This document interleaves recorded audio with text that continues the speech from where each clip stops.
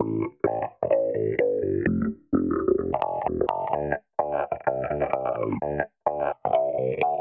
and welcome back to the Ulster Rugby Roundup. As rugby is about to return, joining me, Gareth Hanna, our rugby reporters, Jonathan Bradley. Hiya.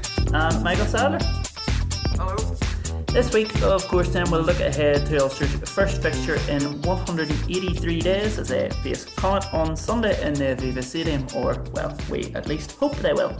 There are more injury worries, unfortunately, to mull over, as well as the first confirmed case of COVID-19 within Irish rugby. We'll look at Ulster's chances of success in the Pro 14 too, as this rather bizarre campaign finally reaches its climax again, hopefully.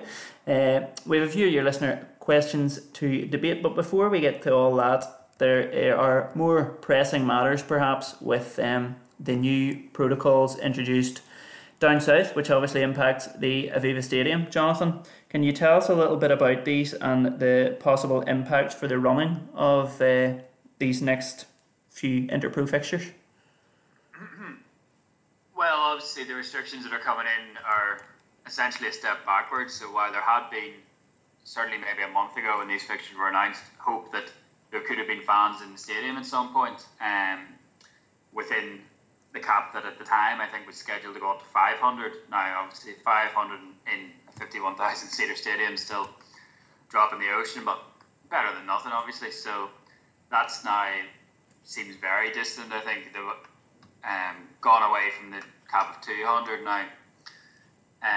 The RFU, I suppose, here essentially running the games in the Aviva Stadium,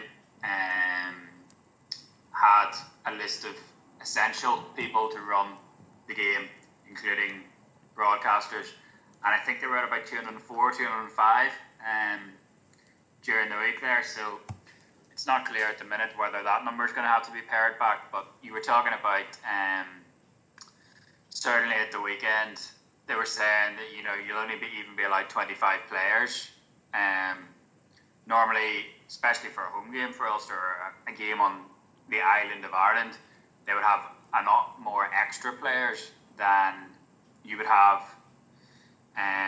ordinarily, just in case somebody goes down in the warm-up or whatever. So you're going to have 25, so you're basically going to have a spare front rower, you would think, and maybe a spare halfback possibly, to cover all eventualities of somebody getting injured in the warm-up, which it does happen and certainly isn't an impossibility under this scenario where players are really ramping up the intensity very quickly.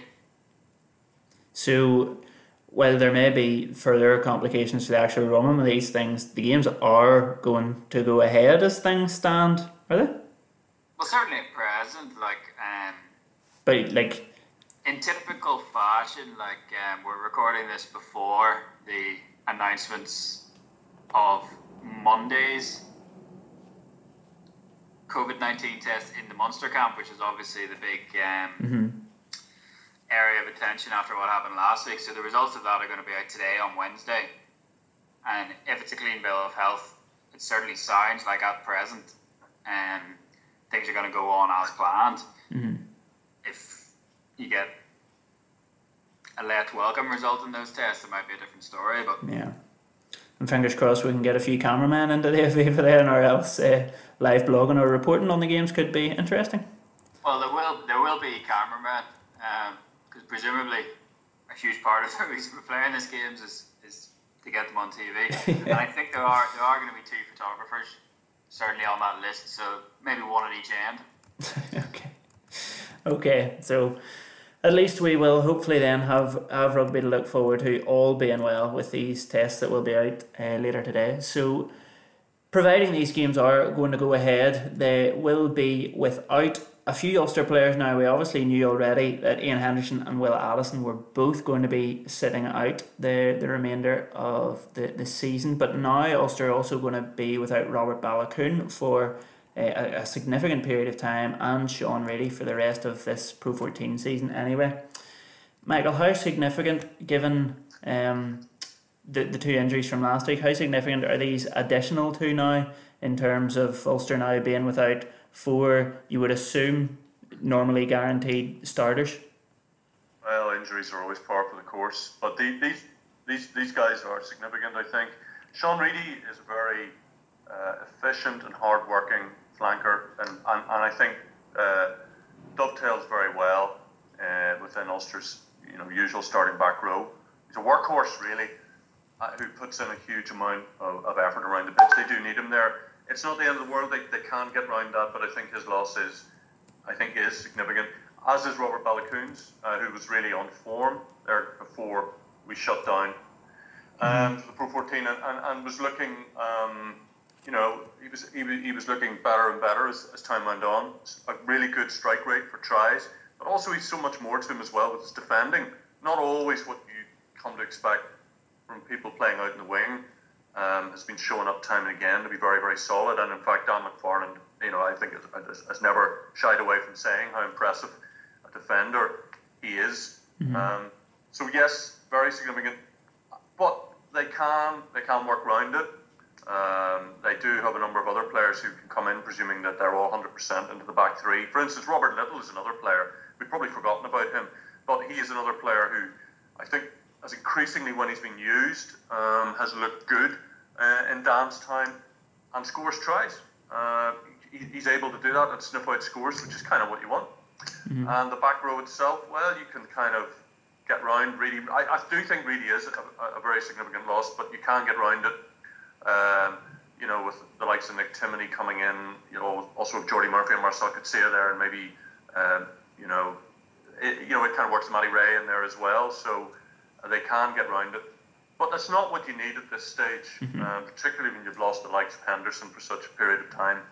And before you've even played. Now, we assume Robert Baloucoune's injury, the way it was described, he was jackling over the ball, which is, kind of going over the ball to try and secure it while planting both his legs, at a breakdown. So that was clearly, though it wasn't, I don't think it was explained, perhaps in one of the full-on contact games. So that is a really unfortunate situation for him if that's what happened. I'm not sure how Reedy picked up his knock, but again, it's a calf injury, could have come at any time. It's not ideal, but I think they can work around it. I still think that's not going to preclude them from hopefully achieving what they want to, which is knockout rugby in the Pro 14 as a first base, if you like. Well, Dan McFarland was understandably particularly annoyed about Robert Baloucoune's injury, so here's just a little clip of what Dan had to say about it yesterday. It's a hamstring avulsion that occurred in a jackal position, so it's one of those injuries sustained in a mechanism that you can't do anything about. You get caught in that position and put in that mechanism. That's what ends up happening. So for him, that's really upsetting. He's got something special that a lot of people would love to have, and that's his speed. But as a player himself, he's a really good learner. Defensively, he's excellent. His speed helps him a lot there, but he's also a smart learner, a smart defender. It is what it is. These things happen, and he's a mentally tough guy, and he'll work through that. And in the meantime, we're blessed here with a number of back three players who are equally talented. Jonathan, Baloucoune's injury came, as Michael said, at not a particularly opportune moment for him, given the form he was in, given the spate of Ireland fixtures coming up over the next few months. How big a blow is this for him, career-wise? Well, if you look at his trajectory, this is still technically his second season as a senior player. I think he turns 23 today, so still a very, very young guy. But even just the way it was described, you don't often hear words like upsetting being used to describe rugby injuries, which is what Dan said in that clip there. As Michael said, I think it was in one of the contact games on Saturday in a jackal position, which sort of instantly takes you back to that sort of Paul O'Connell injury against France in the World Cup. Now, obviously, Baloucoune's 12 or 13 years younger than O'Connell was there, but it sounds, when they put it in terms of a couple of months, it sounds like it's going to be a significant chunk of this season, really, that you're going to be missing him for. So, from an Ulster perspective, you're missing out on someone that scored 6 times in those last 7 starts. So it was really, besides me and try throughout before the lockdown, and in terms of his development. Obviously, it was a fairly rapid ascendancy, but he'd got himself into the fringes of that Ireland team before, and now you're pretty much going to be starting again in a number of months' time. James Lowe is going to be qualified by then, so it'll obviously be a job to come back. It'll take him a while to get back up to full speed, as it were, especially for a winger with a hamstring injury like that. But as Dan said, he's a mentally tough guy. He's come back from injuries before. He's worked his way into the setup from not being on the radar at all, really. So while it's going to be hugely frustrating for him now, you mentioned career there. Obviously, he's still got a lot of career ahead of him. Yeah. Okay. Good news, because I was worried. I was concerned. I'm concerned just about the next few months, because watching Ulster just isn't going to be the same without him. What can we expect then from Ulster's back line, first of all, in terms of being without those 4 key players? If we're looking at a strongest Ulster starting 15 coming up for these next few games, what can we expect for the back line? We can work on our first listener question here, because if we start off with the half-backs, Kenny Gadd asks, who should the first choice 10 be? Now, presumably it's still going to be Billy Burns on Sunday? Yeah, like sort of as we said last week, like Burns is the incumbent, and it's up to Madigan to take minutes off him. I think Madigan said himself it's probably going to be, he's going to have to do that by impressing off the bench. So Burns is still 10, and Cooney's obviously still your 9. Interesting, Stu McCluskey talking about James Hume and Stuart Moore yesterday. Now, James Hume sort of got name checked by Dan in the way that he drops young players in who have impressed in pre-season. That's something that he does sort of every year, normally unprompted. So it was James Hume was this year's mention, and McCluskey certainly intimated that if the pressure's not on now, it's going to be on very soon, sometime this season. He seemed to think so. Those guys are pressing, but I think you're still going to see McCluskey and Marshall with that successful partnership that they were forging. Stockdale obviously at 11. 14's interesting, and it'll be interesting to know what Michael thinks on this, because you've got Gilroy, who's obviously by far the most experienced. You've got Matt Faday's back and fit, so it'll be interesting to see what he brings to that mix. I think when not playing through injuries, I think he said himself that he wasn't doing himself or the team any favours, ultimately trying to play through those injuries in his first year. And Little, who is someone that, as Michael pointed out there, has been forgotten about. And you're talking about somebody that was playing Heineken Cup games as recently as November. So he's certainly there. And then you've got Ludic as an uber reliable fullback option to fill in for Addison when he's out. So to me, I think, assuming that you go Ludic at fullback, now you could also go Fad as a fullback, you could go Mike Lowry at fullback, but I think you've got a number of options there to fill that spot that we all can safely presume that Robert Balakoum is going to fit into. What do you think, Michael? Who would you put in at 14? Well, I think that Ludic is likely to be the 15. I think the primary objective here is to win this game. No need for any singing and dancing stuff. And as he's alluded to, with such a break in games, there probably won't be. It will be staccatoed. It likely will be quite scrappy. I think he'll go with the tried and tested to get this game done and dusted, which means that Louis, of course, bearing in mind that Louis is showing up okay in the training, we obviously don't know. We haven't seen him for ages. I think he'd go with Louis at 15. And I think, my hunch is, if Little's fit, he might go with Little at 14, as opposed to including Fadas from the start, and Gilroy. That would be my gut feeling. I think Dan likes Little. And if Rob is fit and firing, he's a really good option, because he scares the living, out of defences when he gets the ball. He just, his stepping, it scares people. and it would give you that little bit extra, while Louis provides that extra solidity at fullback, and also there's a little bit more to him as well. I think, as far as I can remember, and it's so long now, isn't it, since we saw any rugby. He's got a decent enough kicking game in a hand, and he just has a little bit more about him. And then it would be what to do with Faddis and Gilroy, if there was that bench option, if they were to be used. That's my feeling, but that's dark. We've no idea. We've nothing to base this on at all. Nothing really, except just gut feel. Yeah, this could be a big few months coming up for Rob, though, with Robert Balakoon's injury. It's a big opportunity for him. Yeah, I think so. I mean, I'm sure. Yeah, Johnny. I had largely forgotten anyway about him. He just came into my mind there just prior to coming on, because he's been out so long. But he had been playing very well before he got that knock. Was it in the Bath game? I can't remember now when we last saw him. He definitely did get a knock in the Bath game. He scored a try in that game as well. Yeah. But he was in good try scoring form. Yeah. He played early part of the season, and the only time he played after that was he got 24 minutes starting at fullback against Leinster just before Christmas. That was the last time he played. All right. So that was obviously the sort of shadow side. They went down to the RDS and ended up actually coming away with a fairly credible point. But yeah. I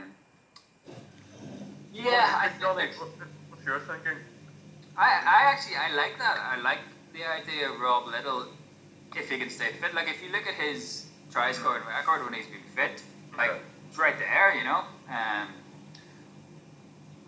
you mentioned his kicking game. Obviously, we've seen him even be a place kicker in the past for Ulster, and definitely at schools level. So he does have a good boot on him, as does Stockdale. So it gives you, in what might be a, shall we say, stunted game, if you have the reliability of Ludic at the back to field kicks in the backfield, and then you've got two wingers who can both put length behind the ball, because as well as the rust, it's going to be bad conditions, it looks like, for all the talk about what summer rugby's going to bring. It sounds like it's going to pour down on Saturday. So Sunday? Yeah. Sunday, sorry. Oh yeah, Sunday, yeah. Well, it probably poured down on Saturday as well. Probably. Rob Little also got married recently, just a few weeks ago, to Natalie Barr, who used to play hockey for Ireland. So congratulations to Rob. So what about the pack? Very young to be getting married, is it? Is Rob like 22, 23? 23, yeah, 23. Fair play, Dave. When you know, Jonathan. What about the pack then? Obviously, Henderson and Reedy, the two big players missing from the pack. So, Michael, what would your first choice pack be there for Sunday's game? Well, bearing in mind that people are, all available, and haven't been, sort of not been, haven't been sidelined but not included in the injury list. Jack McGrath, I would go with, obviously Rob Herring. And then I don't know. I'm not sure. We'll see what Johnny thinks. Ideally, it would be Marty Moore, but you never know. Tom O'Toole might have a look at Tom O'Toole there, but there might be an issue over that. I don't know. I would say Sam Carter and Alan Connor in the engine room, and the back row will be some sort of combination of Geordie, Murphy, Marcel Coetzee, obviously, and then it's a question of I guess whether it's say Timoney or Ray. So really, in my opinion, there are just perhaps two areas there that may be open to debate as to what Dan actually does. But other than that, I think it largely picks itself. And what about those two areas, Jonathan? I think we might see Ray start at 6 again. We're not basing this on much because nobody's seen anything. Yeah. And I'd say there's a real possibility that Ray and Timoney will make 3 starts between them in these 2 games that are coming up. And I think you'll see the same in the second row with Treadwell, O'Connor and Carter. Mm-hmm. And I wouldn't be surprised at all to see Tom O'Toole start either, to be honest. As good as I think Marty Moore's been. O'Toole, again, you're thinking back 6 months now, but whenever rugby stopped, O'Toole was becoming man, as it were, getting into that wider Ireland squad, and essentially becoming really he was one injury away from essentially getting capped in the first 3 games of the Six Nations. And he's only 21 at the moment. I think he's soon to be probably 22. But I mean, for a prop, that is like, that's and like Marty Moore, I think has added an awful lot more to his game in terms of involvements. That's something that they've really targeted him and Dan McFarland. I think it's 1 minute that is their target, whether that be hitting a rock, whatever. It can be. It doesn't have to be an eye-catching carry, but just in the absence of Henderson, then O'Toole does give you a ball carrying threat as well if he can get his hands on it and keep them on it. That's right. As well as that, Marty's scrummaging might be considered to be better, perhaps, than Tom's at the moment. Though, Tom's still learning his trade. You keep learning your trade, obviously, at prop anyway, but at such a young age, Marty's experience might give him the edge in that area, but I'm not so sure that that's necessarily one of the overriding factors of this game. Ulster may feel that if they went with O'Toole, they'd still be okay against Connacht's front row. The only thing I suppose to remember is that assuming Dennis Buckley is going to start, he's given Ulster and I believe O'Toole like torrid times in the past. Always seems to have a great game at the scrum against Ulster. Like, he's a very good player. He has good games against other teams too, but he's given them fits in the past. That's true. Well, what can we expect then, Johnny, from that Connacht team? Do we know much? Obviously, unlike Ulster, they're highly unlikely to be preparing themselves for knockout rugby coming up. Rather, this will be maybe something of a pre-season. What way can we expect them to approach this game? Well, they're in a really bizarre situation because, we talk about Ulster and Leinster and fighting on 2 fronts and potentially having this run of straight knockout games after these interpros, and how do you manage that? Connacht essentially have 2 games and then another month of pre-season before the Pro 14, touch wood, starts. Like, for me, that's probably too far to really consider them as proper pre-season hitouts, because I think you're going to lose the benefit of that over the 4 weeks that you have to, or 5 weeks that you then have to wait.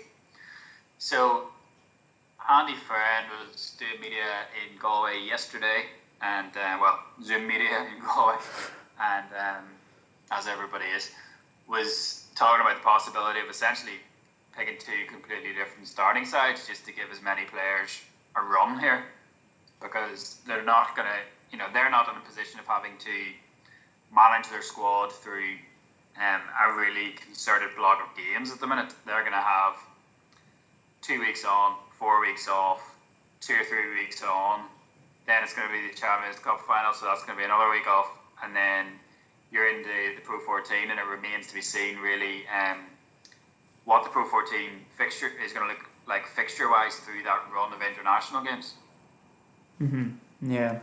Monday he's going to make his 100th appearance, and that was much talked about yesterday. So I think we can safely assume it's going to be an interesting battle between him and probably McCluskey. It's going to be one of the sort of standouts, head-to-heads that we like to look at in these interpros. But if Ulster then are approaching this game on an entirely different level, like, surely we can be very confident of Ulster being able to get a favourable result here, Michael. You'd like to think so, but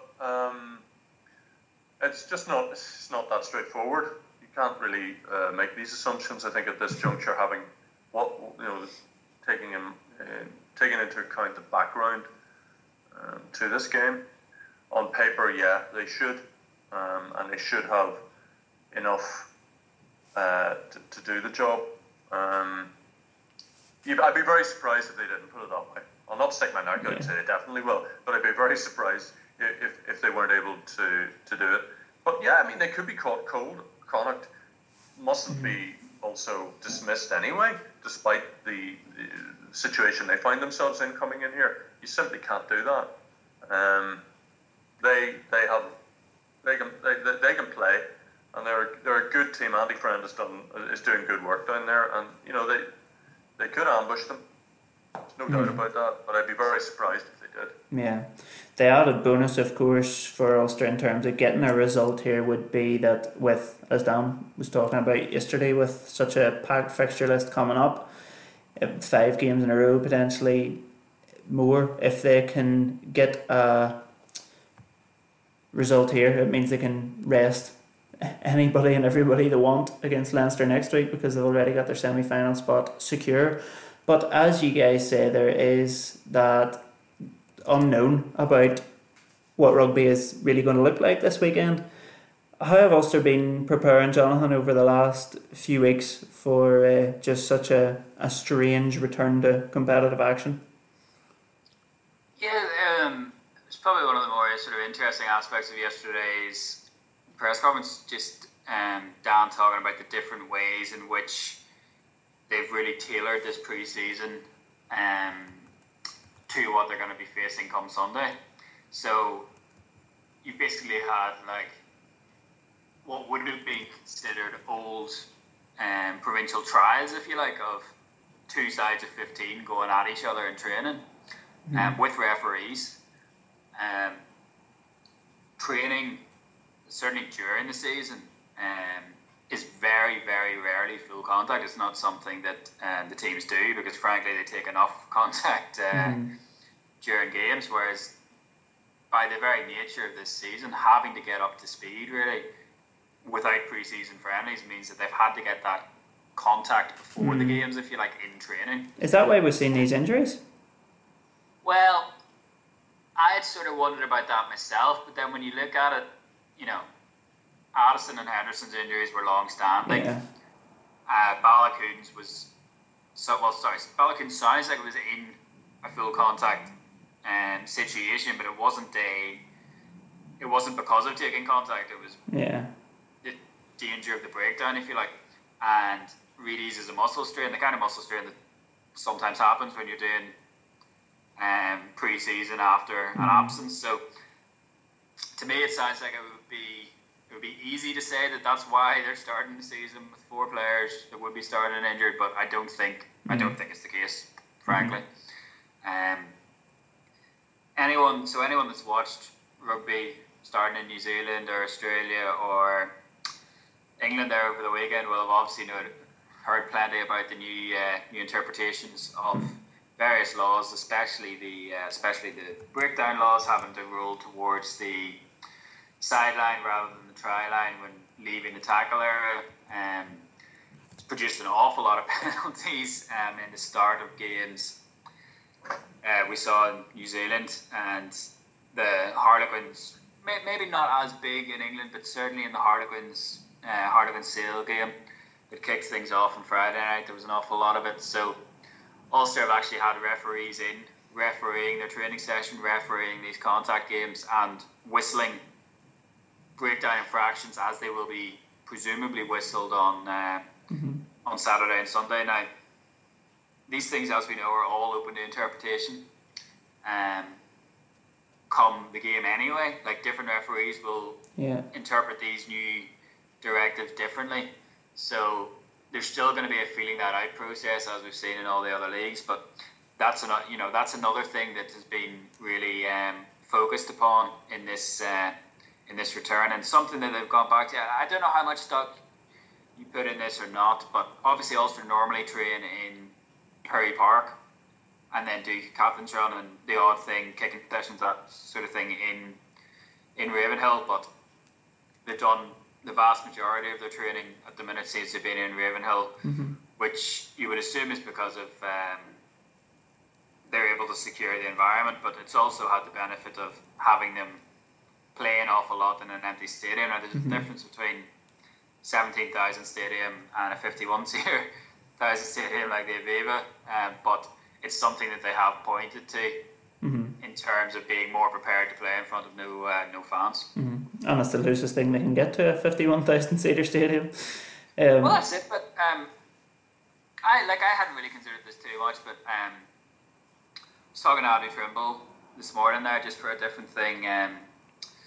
He's obviously going to be doing the game for Premier, and he's telling me he's got a new podcast out, so it's not going to be Baz and Anthony's House of Rugby anymore. It's going to be Potholes and Penguins is their new one, same format. So I'm going to listen to that when I walk the dog later. But anyway, he was saying that players are in empty stadiums an awful lot more than fans, if you know what I mean. So like they have open sessions in the Aviva with Ireland where there's very few fans.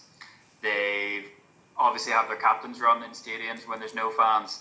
So while it may seem eerie, I suppose, when they're going out and there's no like cheer when they're taking the field or anything like that, he's of the opinion that it'll sort of fade into the background quite quickly. And obviously nobody's played more games for Ulster than him, so he'd be as much of an authority on that as you can get. Yeah, Michael, we might have piped crowd noise as well. I'm not entirely clear if they're going to do that. I think their intention was to do it, but I don't think it's absolutely certain yet. Yeah, because it's going to be whether, obviously some sports have done it with the broadcast, and then other sports are doing it in the actual stadium. Actually into the stadium? Yeah. Don't know about that. And that's what we think might happen to Aviva? Well, something is been up for discussion. I was, like you, Johnny, I was talking to Stephen Ferris yesterday, who's working for them, and he was saying that something is being discussed to create noise. Yeah. He wasn't sure if it was in the stadium or whether it would be, used as a soundtrack. Yeah. But it has been talked about. Mm-hmm. Well, Michael, given these new interpretations of the laws and a bit of expected rustiness from both sides, what sort of a game, what sort of a nature of a rugby match are we set for on Sunday? I wouldn't get terribly excited about a great spectacle. I think it's been such a long time. The referees were brought in, as we talked, for that very reason, to Connacht, for all the provinces, to try and give them some idea about how this might work. I think there'll be a lot of whistle, and we've kind of seen that elsewhere too. Hopefully a game of rugby will break out at some point, but I think the most important thing is that they just get on the pitch and they get a game played. Mm-hmm. First and foremost on Saturday, and then Ulster again on Sunday. I think that if these games get played, that in itself will be a bonus. And I can't think, I don't feel that you can expect, great, flowing, wonderfully exhilarating rugby at this juncture. No. Well, what about the Pro 14 in general? Ulster, all being well, barring unforeseen catastrophe, are going to be playing a semi-final, and in all likelihood that will be against Edinburgh, who are 2 points above Munster as it stands, but with back-to-back games against Glasgow. Is that unfair in Glasgow, or can we be fairly certain they're going to play Edinburgh here? Glasgow are in a sort of weird situation. It's one of those things that's not really got too much traction. I think just because obviously teams aren't doing media, and there's just not been an awful lot of rugby, or certainly modern rugby in the paper. There's been a lot of nostalgia pieces, but so Glasgow don't have a fullback anymore. So they're basically going to try, it sounds like they're going to try and convert Hugh Jones into being a fullback, because they simply don't have one in their squad, which is odd for starters. Very. Obviously, they've lost Dave Rennie as their coach. He's gone to Australia, having originally intended to see out this season. So that's something new to adjust to. And Nakawara, who's anyone who's watched the Pro 14 over the last sort of 5 or 6 years, obviously he's a little bit older now, but was certainly one of the best players in the league when he was in his first spell at Glasgow. He's still out in Fiji with his wife having given birth, so they're going to be missing him as well. So I wouldn't be putting money on them, I'll put it that way. And obviously if Edinburgh win, then that has the double effect of Ulster likely playing Edinburgh, with all that entails, including having to travel for a semi-final. But also means that Ulster's result would be rendered essentially meaningless before they play. Very true, yes, because if Glasgow are beaten, then Ulster's correct, okay. But as it's on Saturday, there won't be any time to readjust. No. They just have to go ahead, and they're working on the basis that, they have to win the game. There's no other way they can No, We of can get course. the classic GAA dummy team sheet, whereas they name their team on Friday and it's completely different from the players on Sunday. I don't think that'll happen. Like these guys Yeah. will need Yeah, they need a Yeah. game. their legs anyway. Yeah, Yeah. of course. Might see a more liberal use of the bench, maybe. Yeah. So come that semi-final, then Michael, how optimistic would you be of Ulster's chances of getting into a Pro 14 final here? Well, probably more optimistic than if they were playing Leinster in that semi-final. I suppose, but, Yeah. um, Or even I- Munster? Is it better to play Edinburgh than Munster? yeah, I would have thought so. Yeah. It's interesting, I think, to note that if they play Munster, it'll be in Thomond Park. Mm-hmm. Now, obviously, if they play Edinburgh, it'll be in Murrayfield. So, but like, don't think that home advantage won't matter because thanks to the FAI needing X amount of days before the Nations League, should that game happen, which again is another thing. Mm-hmm. Munster will be playing in Thomond Park if they have a home semi because it can't be in the Aviva. Yeah. And Ulster obviously have a fairly horrendous record in Thomond Park of late. If you discount the surprise win in 2014 in the quarterfinal, the unforgettable quarterfinal, which everybody remembers of those two games, but they haven't won outside of those two games, if you know what I mean. So, whereas they do have experience of winning very recently in away to Edinburgh, so I think mentally you'd probably rather play Edinburgh. Plus, let's not overlook the fact that Munster have added 2 World Cup winners here since we last saw them. So can this Ulster team, without those 4 players, win in Murrayfield? I think so. I think they can. Yeah. But I would they feel don't like want I to was be losing. fairly- They don't want to be losing any more at this stage. They want to get Yeah. to that point without having anybody else drop out. Yeah. I thought they actually had a fairly robust chance of winning the competition before those injuries. I think now it'll be incredibly tough. But if you look at how difficult it is to win a double, like it's happened an awful lot more recently with Saracens and Leinster, but it's incredibly difficult to do because invariably when you've got Europe coming up, or a European final coming up, or one just in the rearview mirror, you're more likely to take your eye off the ball in the league. We saw that for years with Leinster. So I did think there was a possibility, and that's not to say that Leinster are going to breeze past Saracens in the quarter-final, but I did think there was a possibility that Ulster could get their way to the final and play a Leinster that would be more focused on Europe. Yeah. But I think they'd have to be at full strength or close to full strength to combat the depth that Leinster have, because at the end of the day, you're talking about the best team in Europe. When you're talking about Leinster, that's the obstacle. Yeah. Well, look, wouldn't it be great to be worrying about it come this time next month or so? So, a few more listener questions that we haven't yet addressed in the course of our conversations. Tom Stewart asks, what's the latest on Johnny Stewart? Presumably they are not related, or else he would just have asked him himself. But of course, Johnny Stewart, as we had discussed at the start of the summer, was included in the Ulster squad list, but as Tom rightly points out, he wasn't in the squad photo that was released earlier this week. The socially distant squad photo. Off camera, because it was quite a wide photo. Yeah, maybe Baker just they could be took a bad related, photo. but just not speaking. Pardon? They could be related, but just not speaking. Yeah, well, you potentially. Socially distant, could be in different households. So what? No, so whenever we spoke about the squad that was announced by Ulster, whenever we did one podcast, was that May? Yeah, I think it was May. Sometime between Tiger King and The Last Dance, I think. Which said they were surprised to see one player on there, and he may even be surprised to see himself on there.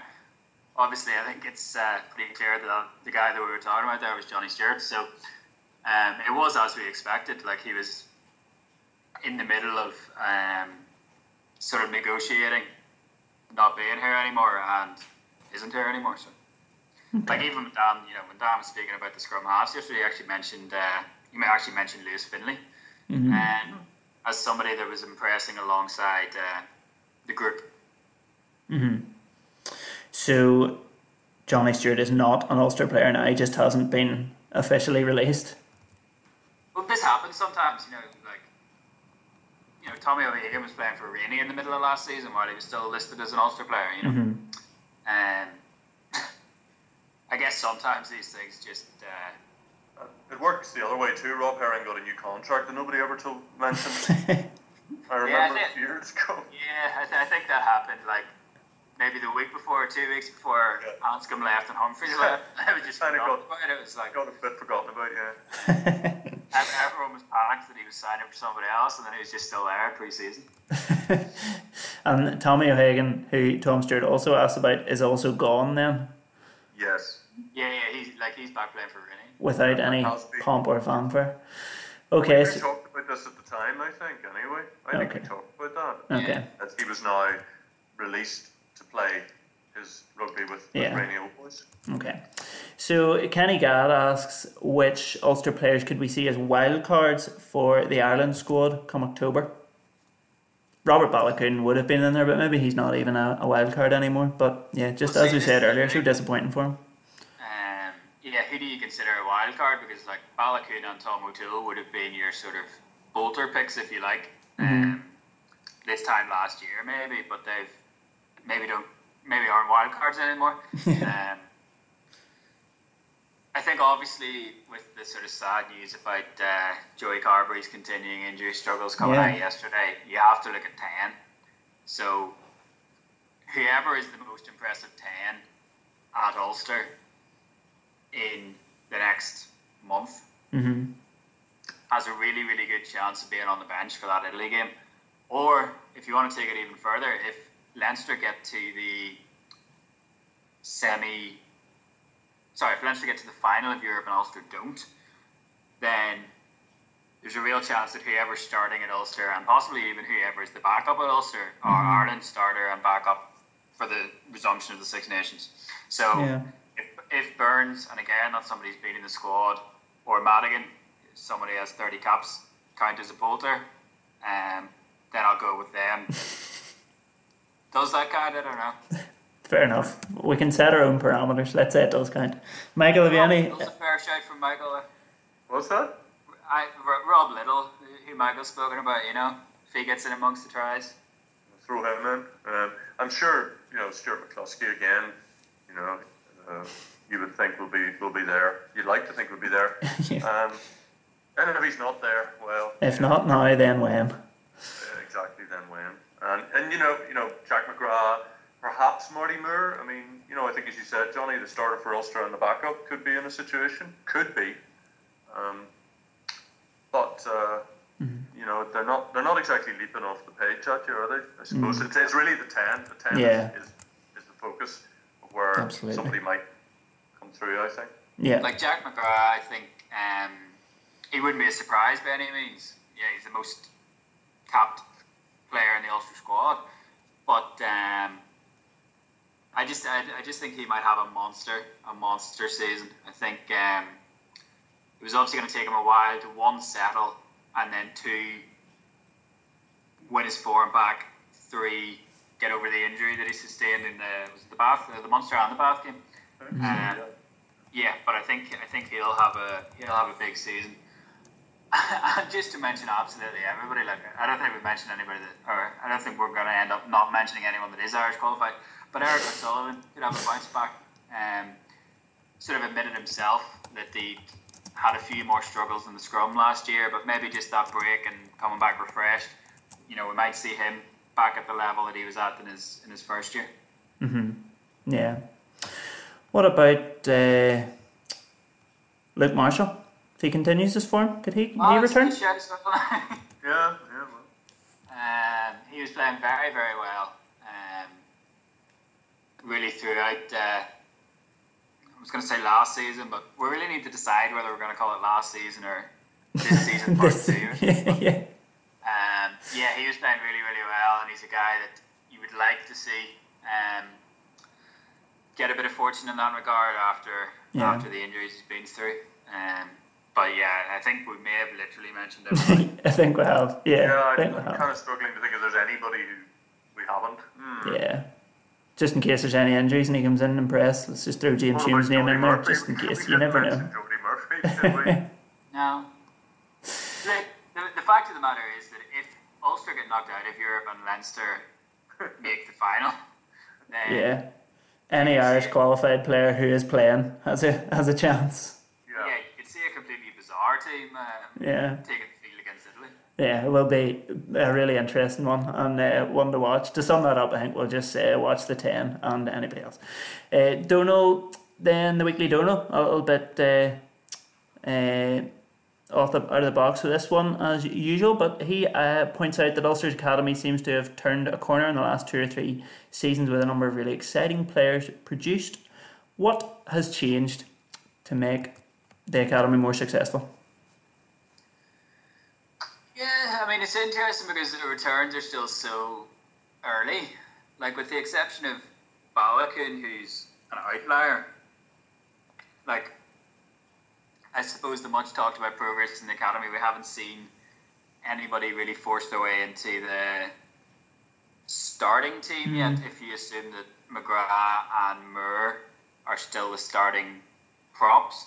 But obviously, in terms of depth, it's been a huge boost to see some of these guys coming through, and then the exciting crop this year that, again, I'd be interested to see what the Michael thinks, but this is probably the most exciting academy crop from a schools rugby perspective since that 3 in a row Inns team a while back. Talking to Mike Lowry a while ago about this, or about something in this vein, he really thought that a huge difference was basically coming into that NTS panel at the age of 16. So, you know, you have basically 3 summers, I think, together as a group, by and large. And obviously some people fall away, some people come in. But by and large, you have that time together before you're even into the academy. And it's almost like you're getting a head start now.